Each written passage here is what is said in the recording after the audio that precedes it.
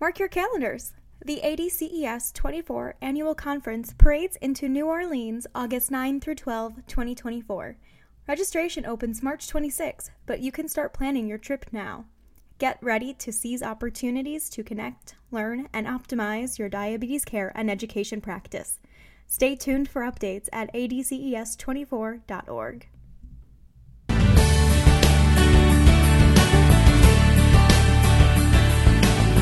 Hello, and welcome to the ADCES podcast, The Huddle, Conversations with the Diabetes Care Team. In each episode, we speak with guests from across the diabetes care space to bring you perspectives, issues, and updates that elevate your role, inform your practice, and ignite your passion. I'm your host, Kirsten Yale, the Research Manager at the Association of Diabetes Care and Education Specialists. The landscape of diabetes self-management is evolving, and increasing numbers of people with diabetes are opting to incorporate tech devices into their care plan. While these devices can generate valuable data that can be used to optimize health outcomes, alarm fatigue presents a barrier that can prevent people with diabetes from using these devices effectively or long enough to meaningfully impact their disease self-management. Jo Trotter, a registered nurse and certified diabetes care and education specialist from Georgia, joins us to discuss alarm fatigue. You'll learn how to identify signs of alarm fatigue in your practice and hear practical guidance on how to address and prevent the problem from resurfacing. Jo, welcome to The Huddle. Hey, Kirsten. Thanks for having me. Nice to be here. Well, we are so happy to have you, especially talking about alarm fatigue, which I have learned so much, just talking with you, that it's really not just like that one-time response of, oh, I'm tired of this beeping.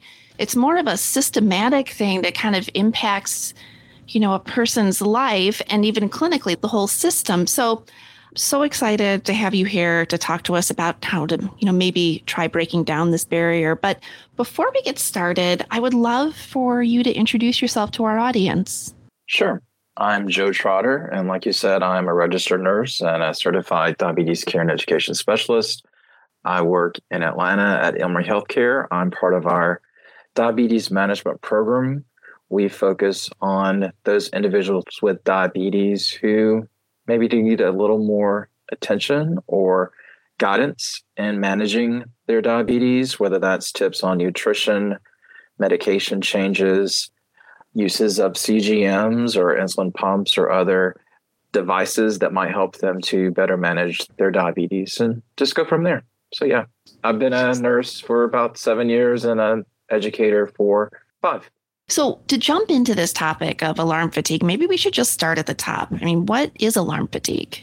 Alarm fatigue is where, not just with devices, but we get alarm fatigue in our everyday life, whether it's the microwave going off, minutes after your time is up, or the smoke detector where the battery needs changing, but you're constantly just letting it beep and you'll get to it later. And it's kind of the same thing, like you hear an alert, an alarm to let you know that something's not right or something needs to be checked. But because you've heard it so much or it's annoyed you to a certain point that you ignore it or you no longer pay attention to it. So you're missing those important reminders to, especially with CGMs, hey, check your glucose level. Something's going on. Did you take your insulin? Was it a food-related issue as to why you're going in either direction? So alarm fatigue, basically, I would say it's just ignoring an alarm or an alert that is signaling something to you that there's an issue that needs checking into.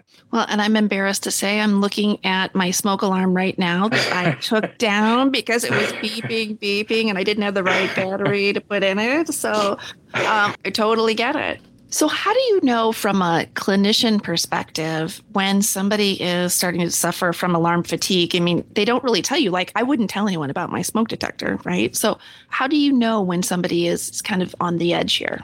I would say it's somewhat similar to patients who don't bring their glucose meters to their appointments. Sometimes when we're not checking or not following a plan or recommendations, we tend to not bring those devices or their logs, thinking that we're going to be chastised or get in trouble. So that's probably a first sign. If a patient comes to an appointment and say they didn't bring their reader or they didn't bring their cell phone or whatever device that they're using for their CGM, they don't have any data. I would say that would be a big key there. It could be other things, but I mean, they could be worn out by the alarms. Second, maybe they're complaining of restless sleep or other issues like that related to the alarms. Some people will tell you, they'll be like, that thing was beeping at me all night, so I just had to quit wearing it or take it off. So, I mean, you will have some who will be very upfront about it, but you're right. A lot of people will try to hide it or push it off and forget their device or their reader so we can get the data. So when does it become important as a clinician to step in and say something or do something? If people are trying to hide it and you're trying to partner with them, for managing their diabetes, when is that point to step in? Where is that tipping point? Well, hopefully all of our providers, whether you're a nurse practitioner, physician, a diabetes care and education specialist, hopefully that's part of your, whether it's a phone call or your appointment with the patient, you're addressing that as a need, as a focus. So I would say at every appointment, you would want to at least address the use. And then from there, with the patient or person's responses, you can kind of gauge if we really need to focus or work on dealing with alarms or alerts. Maybe that person is a little worn out from frequent alarms. So, yeah. And just like you would for any other kind of condition or concern with the person's diabetes, listen for those clues from the patient, whether, like we just said, it's flat out, hey, I'm struggling with this, or, little sidebar kind of conversations to know you need to address. And as always, you really want to, I would say, stress the importance of the CGM, the continuous glucose monitor, the device, and all of the information that it gives. Yes, it's wonderful that it will give you alerts and alarms and, hey, you don't have to prick your finger, but it is also giving you so much more data, whether it's a reading every 1 minute, 5 minutes, or the trends going up or down. You're getting so much more information than just a number. Really try to stress the importance of the data that's being given, not just for the provider or the diabetes care education specialist, but for you as the person with diabetes. Try to help that person understand what all they can benefit from by wearing the device and using it, and really understanding what's making it work. Yeah, so you kind of took the words out of my mouth. I mean, the next question I was going to ask was, why is this important that clinicians, keep an eye out for this and stay on top of this and try to catch alarm fatigue when it's happening?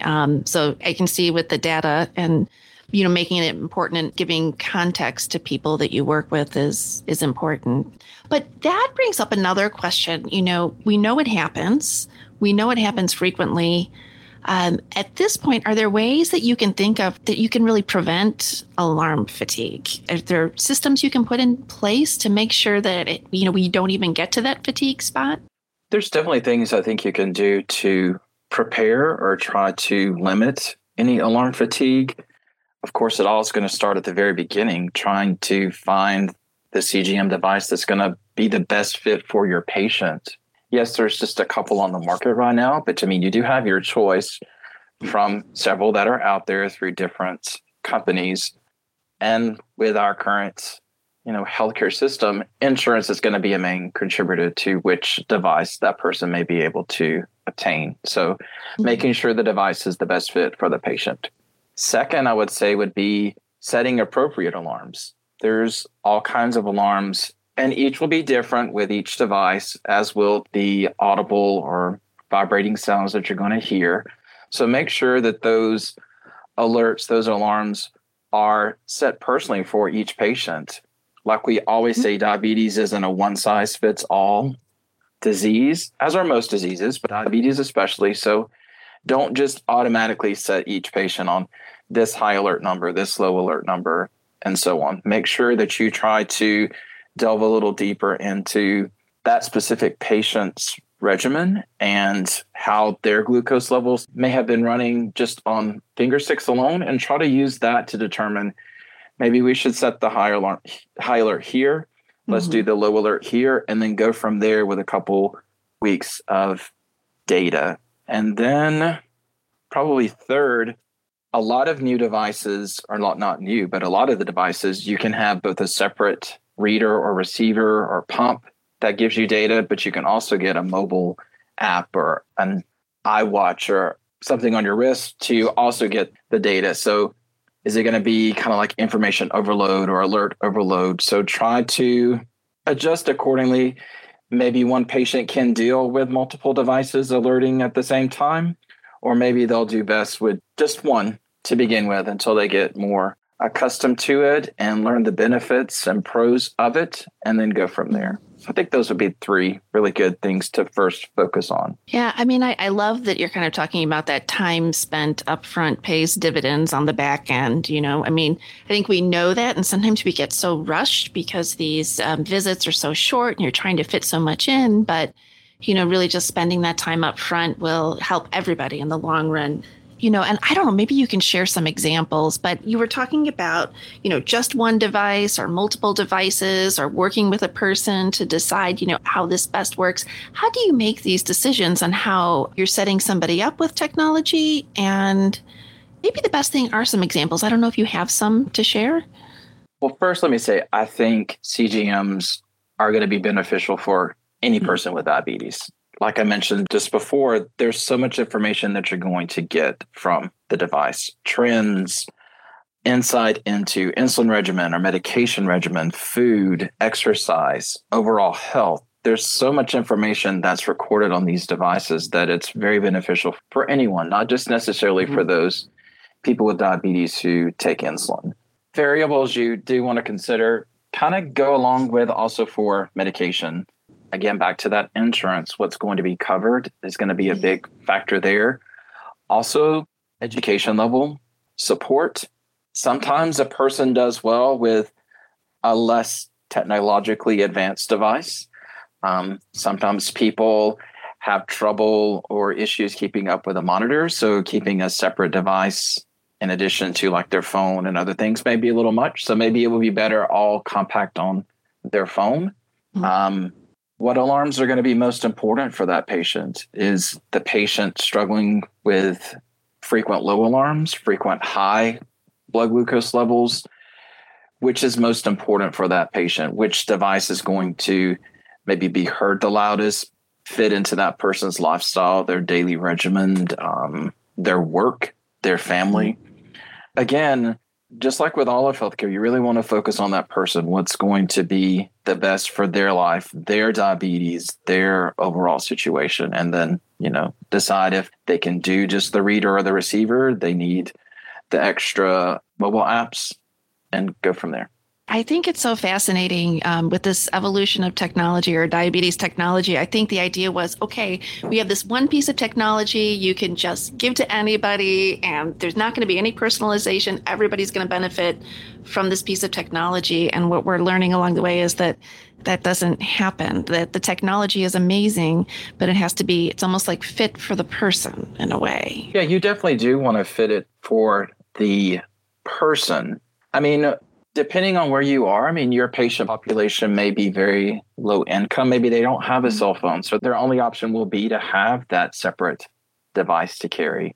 Or maybe they're a young college student who is, or like everyone, not just college age people, are on their phones all the time. So, they're going to do best just pulling up the app to see their results. So, and then you'll know your patient, hopefully from the years that you've seen them, or even if they're new, you can kind of hopefully get a grasp of their understanding of their diabetes and what they would be able to handle, if that's proper to say, to know, hey, this is going to be what we can do for the patient. We know this device is here and this is going to give a lot of information, but maybe right now, maybe they've just found out they have diabetes, or maybe they've had diabetes for a while and are a little burnt out. Let's wait till next time to talk about that issue. But great device, like you said, to have for everyone. Well, and just listening to you talk right there and talking about the differences in devices. And earlier, when we just started, you were talking about context and letting people, teaching them about the context of what these beeps mean and how that might maybe lessen the fatigue. I wonder, do you take that context into mind when you decide where to set the beeps and how to set the beeps? Like, what the levels are when you're working with somebody? Definitely. You do. Yeah. Most devices have not only a low or a high and an urgent low too, but they do have like rise and fall rates with several. Sometimes while it's good information to have and good information to see, sometimes when you hear those alarms, you may be getting a beep or an alarm every 10, 15 minutes. That's going to be very overwhelming for probably every single person. So there's some alarms you can maybe cut off, or maybe set the ranges a little bit different to try to avoid getting into that fatigue state. Or kind of like with pumps, or when someone maybe gets a little burnt out of wearing a pump, we do have like pump vacations, if you will, where they will go off of their pump for a little bit, go back to multiple daily injections just to kind of almost find new inspiration, or realize how beneficial their pump was, or maybe they just need a break. They don't want to be connected. They don't want to have something on them all the time. They want to not forget about diabetes, but just to have a little bit more freedom, if you will. So the same with the device. I mean, if you use it for a certain amount of time, maybe you do want to step away from it and go back to the traditional finger stick.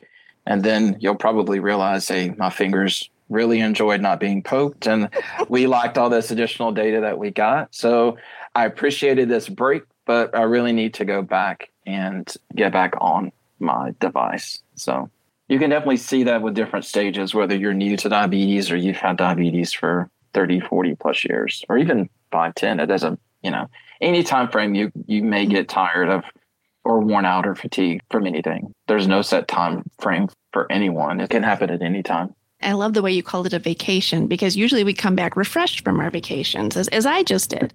Have you noticed when you do, or do you talk to people about taking a vacation from their pump or their CGM and then coming back? Have you noticed that they've come back like just ready to put it on, like excited about it, and the fatigue is sort of dissipated? True. Kind of like you mentioned vacation. We also just passed the holidays when we're making this recording. So a lot of people, I don't want to say let themselves go, but maybe we do indulge a little bit more at the end of the year with all of the holidays as far as our eating. And then we're like, it's a new year. We're going to be refreshed. We're going to be all focused. So yeah, that happens with devices too. When people go off their device for a certain amount of time, whether it's a couple days or a week or months or however long that they do it, when they do come back to the device, there is a newfound maybe inspiration or a drive to maybe be a little more serious, or to really start to take a hold of their diabetes, and they have a better plan, they have a better idea, maybe more focused. So yeah, most people don't take a break and then come back not focused or not more involved with their care. I would say almost 100% of people are more focused once they take the break. They've appreciated the break, but they really see the importance and the need for the devices and how much they benefit from them. Yes. Yeah, that's fantastic. I think maybe we should all think about that, and just offer that as an option more often.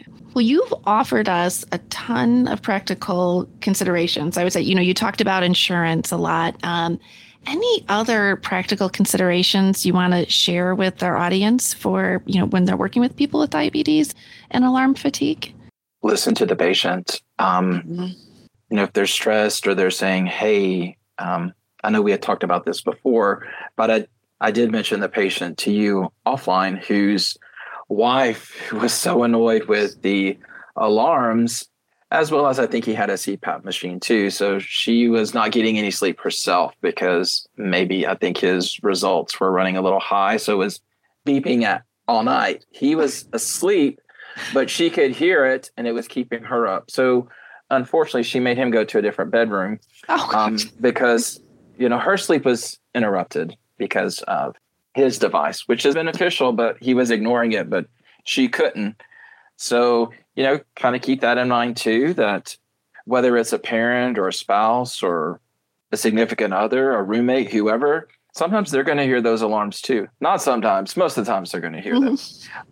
So then you will want to kind of help the family members, the friends realize the importance of the alarms and what they are. Not so much a judgy and you're in trouble when I hear 3 beeps or 2 beeps or whatever. So just, help them to understand the importance of the device as well. And Second, I would say maybe to look at the data and see where some improvements or some changes could be made, and really try to help the patient understand the reports that are available. Sometimes the reports, we don't really go over those a lot in depth because, there's a lot of information on there and it can be a little overwhelming, but really try to focus on those areas where if you see that could really use improvement. So just trying to break down in simpler terms, maybe for all patients, to help them understand the reports, the data, and everything like that. And, see maybe your alarms can be changed over time for each patient. Maybe what you started off with was good when you were first diagnosed or when you first started wearing the device, but as you pay more attention to the alarms and made changes, maybe you can go down or go up. So like we said, it's not one size fits all, and it's not this is how it's going to be for the remainder of your life with diabetes, but it's ever changing. So just know that it can change at any time, at your next visit or the next week. Yeah, that story you told about the alarm beeping at night and the wife moving to the other room, I'm going to forever remember that one. Talk about an impact on your quality of life. You know what I mean? And yeah. I think that's something we sometimes forget when people leave the clinic, leave the office. They're actually leading a full life, And these alarms and beeps and dings, it does impact them. So, but I would say the big thing that you said at the very beginning, it's what I hear every single time I do any of these interviews, is that idea of listening. And I think if we just take a step back and listen, that can solve 99, well, maybe not 99, maybe 96% of our communication issues. So I loved that you said that. I know you have great resources. I know there's danatech.org. Any other resources you can think about to share with people? There is a good article. I believe it's also on the ADCES website. It's through Diabetes Mind that goes a lot more in depth about diabetes device fatigue. It gives some facts and some additional suggestions. Some we talked about today. But really goes into a little bit more depth than you and I have on this podcast. But that's a really good article that you should be able to link through adces.org for sure. Okay, and we'll make sure to put it in the show notes for people. So anybody listening knows they can go to the show notes and find that article. Joe, it was so great to have you on. I always love chatting with you, and you share the best stories. So I hope we can have you on again sometime soon. Oh, I'd love to do that. Yes. Thanks for chatting and let me come on and share. I appreciate it. Fantastic. And Happy New Year to you. Same to you. Thank you. Thank you for listening to this episode of The Huddle. As we just heard from Joe, alarm fatigue may be a barrier to self-management that your clients may be facing. While alarm fatigue isn't always a given, it is likely to happen at some point because most technologies cause annoyances and disturbances eventually. Make sure you're empowering your clients to identify and address any issues with alarm settings before they cause a problem, and make sure to check in regularly with them to see if alarm fatigue may be developing. To access diabetes technology resources and product information, head over to danatech.org, your hub for all things diabetes tech. Free access to danatech.org is just one of the many benefits of membership with ADCES. Learn about the many other resources, education, and networking available to ADCES members at diabeteseducator.org/join. The information in this podcast is for informational purposes only and may not be appropriate or applicable for your individual circumstances. This podcast does not provide medical or professional advice and is not a substitute for consultation with a healthcare professional. Please consult your healthcare professional for any medical questions.